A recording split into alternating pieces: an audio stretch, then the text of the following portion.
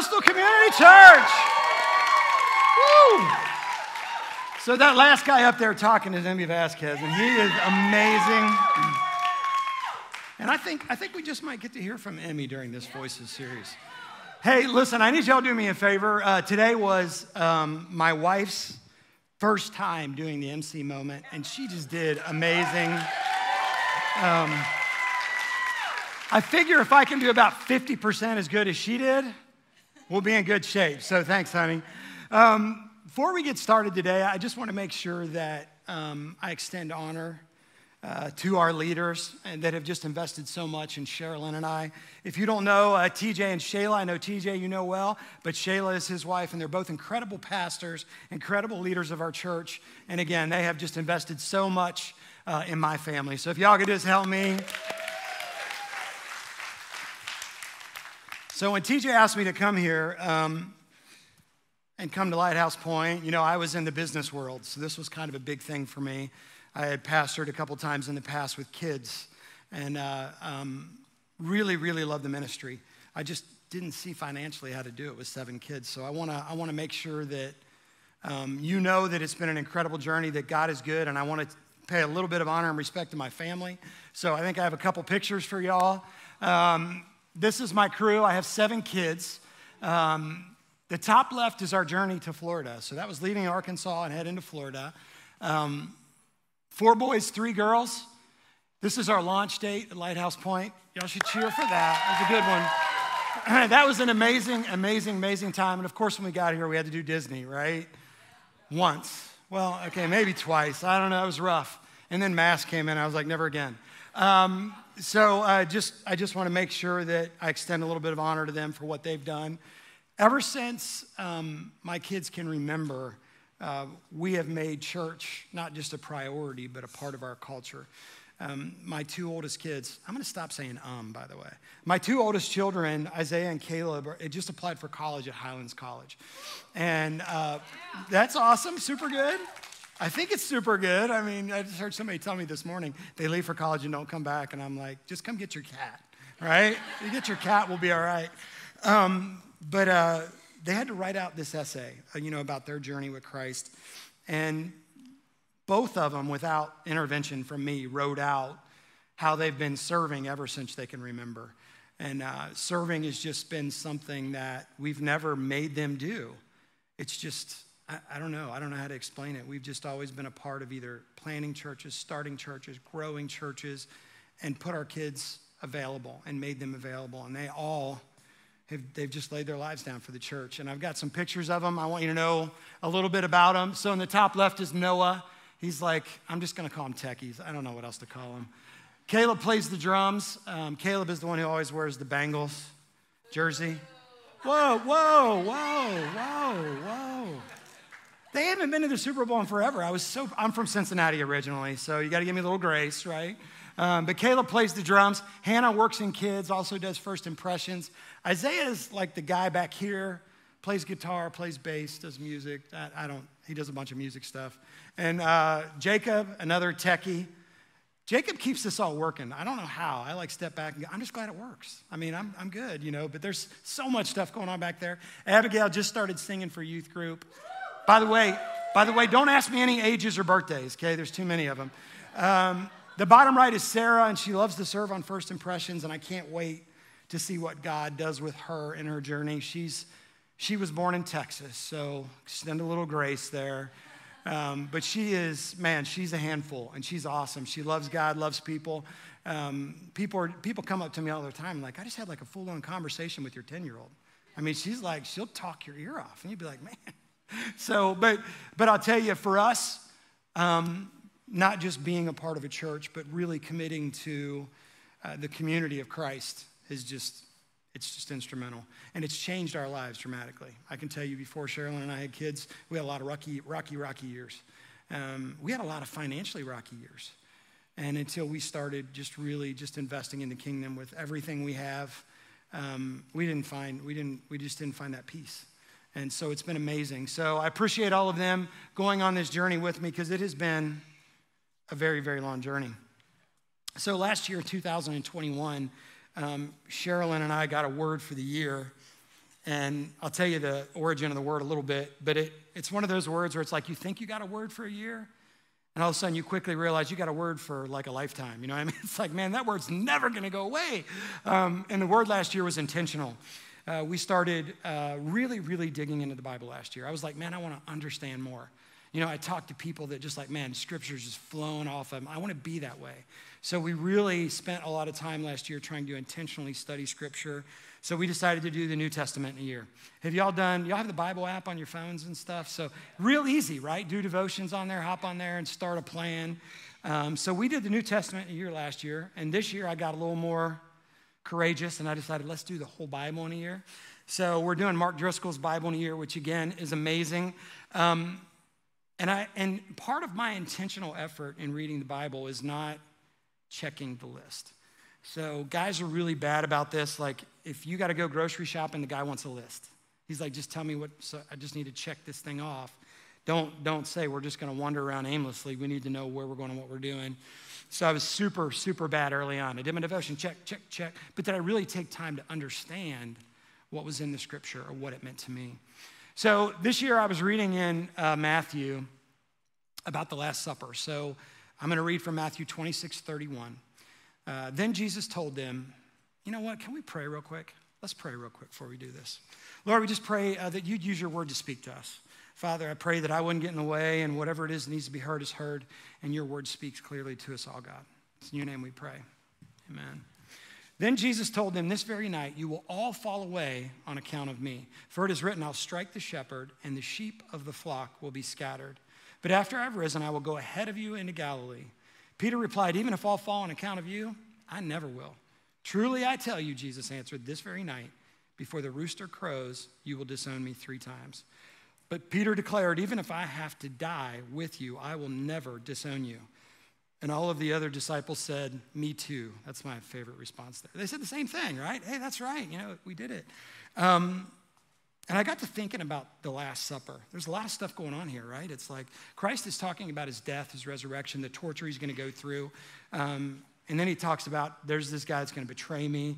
And the guy now remember, there's 12 of these guys around the table. And the guy that betrays me is going to he's going to dip bread the same time. So I could picture these 2 guys dipping bread, right? How did the other 11 not tackle him, right? Because they knew, right? Yeah. That's the guy, get him, you know? It's like, but it didn't happen that way. And then he tells Peter he's going to deny him. This wasn't like Da Vinci's painting. Where's Da Vinci's painting at? I think it was a lot rougher than this. You know, I think there was a lot of reality happening here. This guy's going to betray you. I'm going to die. I'm going to be tortured. He's going to deny me. What do you mean he's going to deny you? I can hear the back talk at the table. He's the rock. That's the guy that Christ said he's going to build. He's going to deny me? I mean, this is like National Lampoon's Table, right? This is not calm. There's no way it was a calm event. The story gets me every time. I've seen it in 1,000 movies. Everybody that does a movie, Peter's, looking through the gate. No, I don't know the guy. Looking around the bush. No, I don't know him. No, I don't know him. And then, it troubles me. He's probably my favorite disciple, right? Inner circle Peter, walked on water Peter. The first one to cry out when Christ said, who am I? He said, you are the Son of God. You're the man. This guy's going to deny him? It just didn't click with me really well. I mean, he is the guy. And not only is he going to deny him, he's going to deny him 3 times. So I told you it's an intentional journey. So I said, hey, the beauty of the gospel is we have 4 accounts of this dinner.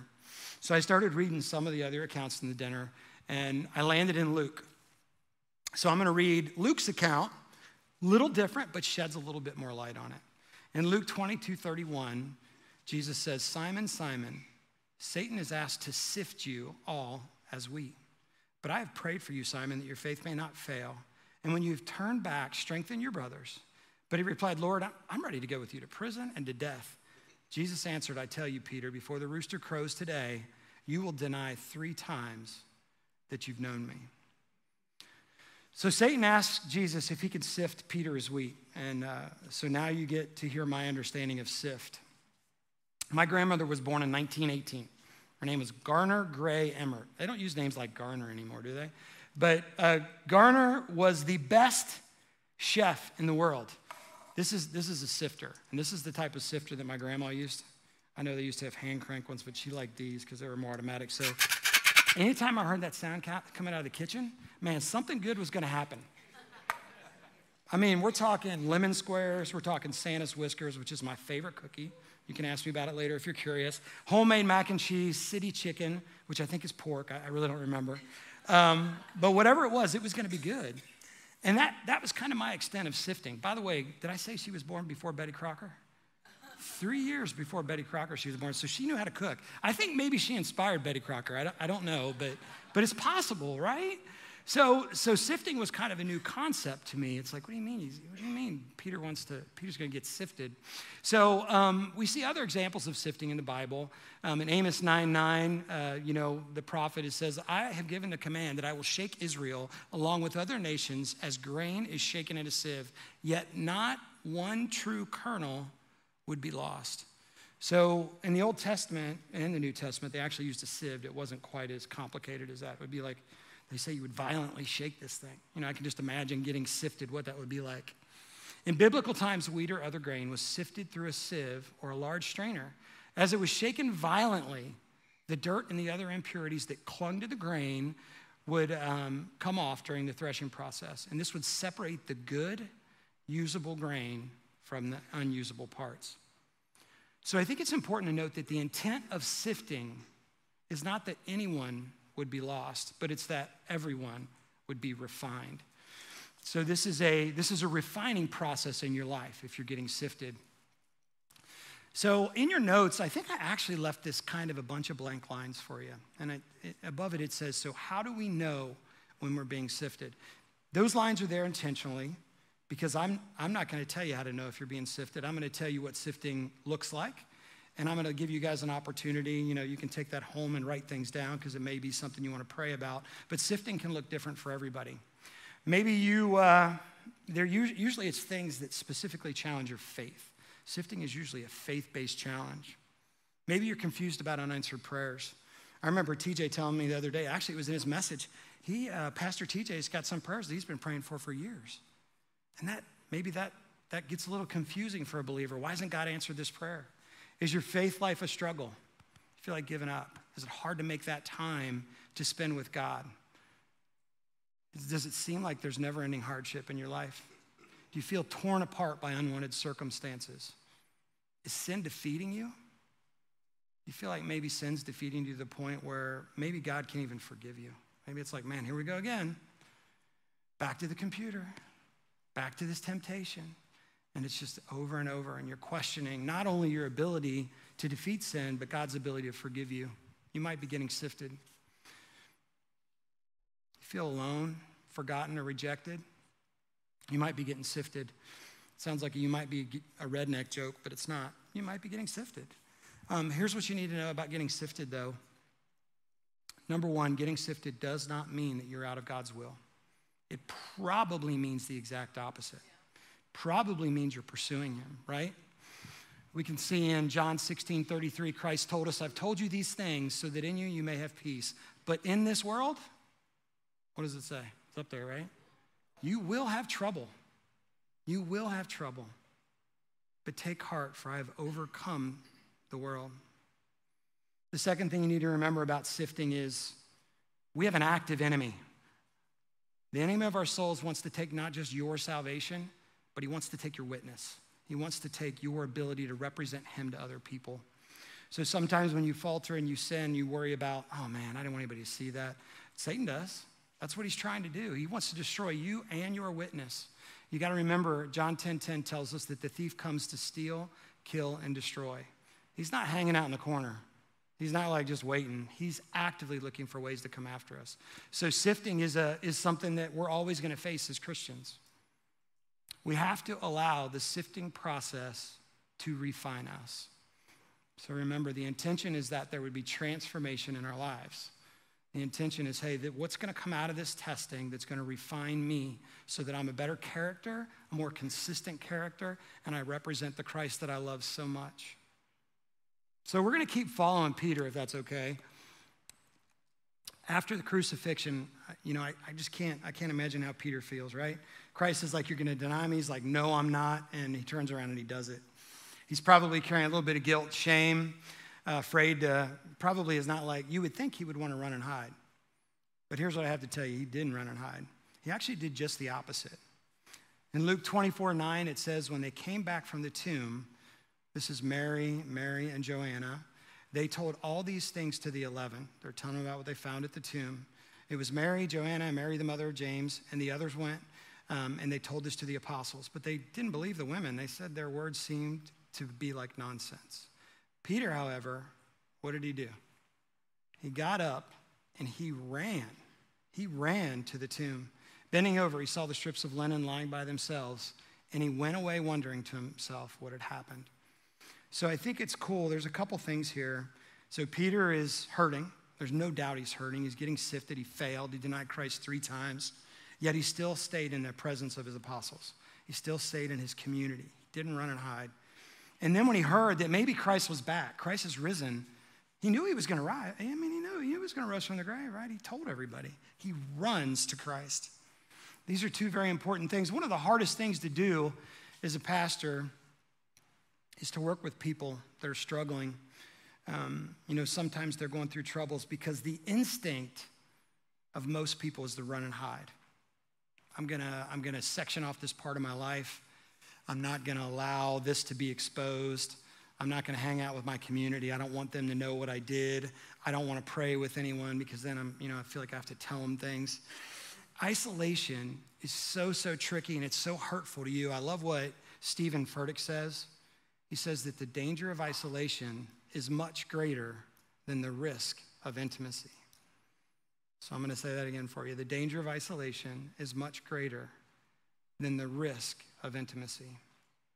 For those of you that may not get to see Pastor Josh's message in Parkland, he actually gave a really cool acronym last night to help you know when you're facing temptation and the times to overcome. He used the acronym HALT, H-A-L-T.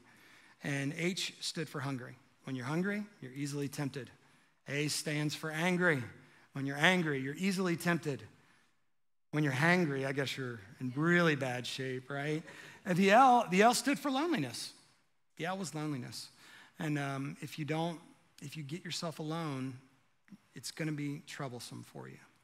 So it's important that when you're facing addiction, emotional pain, physical pain, temptation in the workplace, wanting to do the wrong thing, but you know you shouldn't, don't isolate yourself. Peter stayed surrounded by the disciples. He's probably still holding on to some pain from his denial, but if we read on in John, we can see that afterward, this is John 21, 1-3, afterward, Jesus appeared again to his disciples by the Sea of Galilee. Simon, Peter, Thomas, Nathanael from Cana in Galilee, the sons of Zebedee, the 2 other disciples were together. So again, he's in his community. And I love this. Peter's like, I'm going to go fish. I mean, that's fantastic, right? I mean, he's with his community and all of his friends. What do they say? Have a good time? No, they say, we're coming with you. So your community is not just a community. You're building this thing together where people want to stay together and they want to encourage you and lift you up, especially if they know you're hurting. And I'm sure Peter was hurting. I mean, how could he not be hurting from this? So they all go out and fish, and I think it's humorous because Peter was called. He was told he was going to be the rock of the church. He saw these great things. Christ said, you're going to do these great things and even better. And yet he's still like not stepping back into his calling. So the way I write it like this is that your pain can either define you or it can refine you.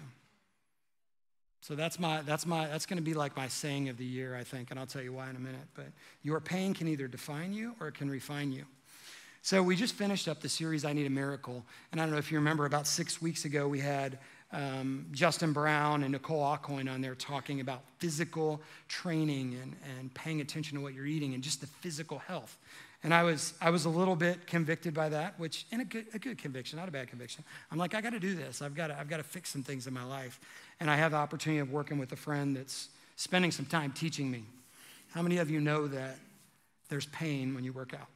Right? Right? It hurts, right? I mean, I'm talking like get out of bed, not because you're old it hurts. I'm talking about, I didn't know I had a muscle there. I didn't know there was a muscle there. We spend a lot of time doing core. And I think you've got to take that pain and you've got to turn it, you've got to transform it into purpose. We have to allow God to turn our pain into purpose. And sometimes that's hard. You know why? Because that requires humility. You have to recognize your pain. You have to Literally, you have to cast this at the feet of Jesus. 1 Peter 5:8 says, cast all your cares on Christ, for he cares for you. What most people don't know is that's 1 Peter 5:7. 1 Peter 5:8 says, because the devil walks around like a roaring lion looking for somebody. He's looking for somebody struggling. So it's super important that we humble ourselves and we take it back to God in prayer. We lay it at his feet. It's only through seeking him that the transformational power of Christ can truly refine you. All right, so we're going to go back to Peter now. So he's out in the boat fishing. You guys know what happens next, right? This is one of my favorite stories. Jesus comes up. There's a fire on the beach. Peter sees him. He jumps out of the boat. I got to imagine he was thinking, right? I mean, he's like jumping in this water, swimming to shore. He runs to Jesus. I'm sure there's an embrace. And let's read what Jesus says to him. In John 21:15, when they'd finished eating, Jesus said to Simon Peter, Simon, son of John, do you love me more than these? Yes, Lord, he said. You know that I love you. Jesus said, feed my lambs. Again, Jesus asked him, Simon, son of John, do you love me? He answered, yes, Lord, you know that I love you. Jesus said, take care of my sheep. The third time he said to him, Simon, son of John, do you love me? Peter was hurt because Jesus asked him a third time, do you love me? He said, Lord, you know all things. You know that I love you. Jesus said, feed my sheep. I don't think it's coincidental. I think it's intentional that Jesus asked him 3 times. I think in Peter's mind, he's going, wow, I denied him 3 times. He's redeeming me 3 times. And in that redemption, he's not just helping him find his way through repentance. He's helping him recall his purpose. Feed my sheep. That redemption that Peter went through, guys, that's the salvation that we lean on today. I mean, that is the message of the church today. He's recalling us back to our purpose. Everyone has a purpose in here. Peter took his pain and his shame, his unworthiness, and he changed it to purpose through the redemption of Christ. He restored his calling and his purpose. You know, Christ doesn't want us to walk through our trials alone. I love what it says in Isaiah 43. When you pass through the waters, I will be with you. When you pass through the rivers, they won't sweep you over. When you walk through the fire, you will not be burned. The flames will not set you ablaze. I think when we hide parts of our life, or maybe we're running and we're isolating, it's real easy to forget who we are. You know, the Bible, the Word of God is the closest thing that some of us will ever have to an audible voice from God. So I want to help you guys today. I'm going to read a little bit of what the Bible says about you. And what I want you to do is just close your eyes, bow your heads, and listen. These aren't my words. These are not my words. In Psalms, it says that you're fearfully and you're wonderfully made. 1 Corinthians, it says you're not your own. You were bought for a price. God gave his only son for you. It's by grace that you're saved, you're redeemed, you're justified, you're free from condemnation, you're forgiven of all sins, you're reconciled unto God, you are loved. God has a plan for you.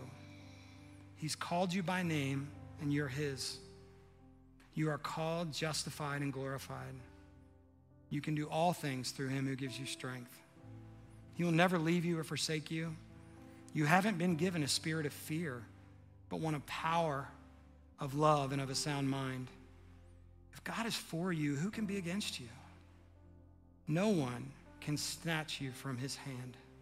You're the light of the world, Jesus says. He's given you the victory through him. You are a child of God. That's what he said about you. With every head bowed and every eye closed, I just want to ask you guys a quick question. Are you holding back? Is there something in your life that is holding you back from what he wants to do? Every single one of you have a calling, you have a purpose. In your workplace, at home, volunteer world. Each of you has a purpose. Is there something in your life that you're holding back that's getting in the way of that purpose or that calling? I don't want you to leave here today carrying that. I don't want you to walk it alone. I want to give you an opportunity to pray with me. So with every head bowed and every eye closed, if you want to pray with me about something in your life, a sin, a struggle that's holding you back, I want to pray with you. So if you'd raise your hands for me on the count of 3. 1, 2, 3. I see those hands. I see those hands.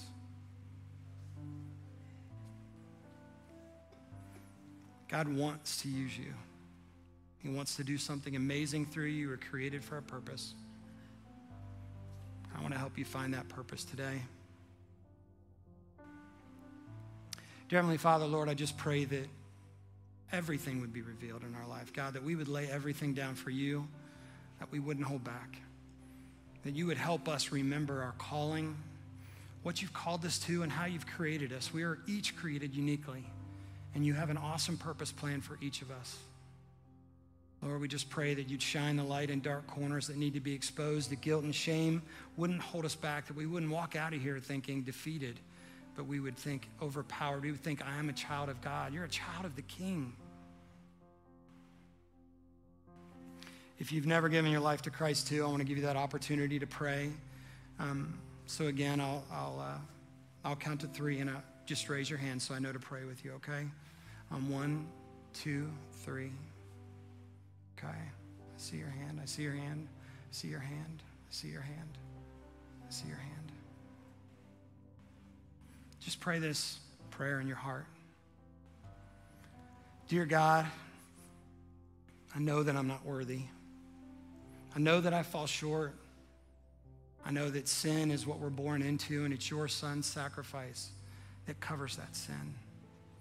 I acknowledge Jesus is your Son, and I know that I need him as my Savior, God. I just invite him into my heart. I invite him in to cover the sin, to restore peace, and to encourage me. Lord, it's in your name we pray.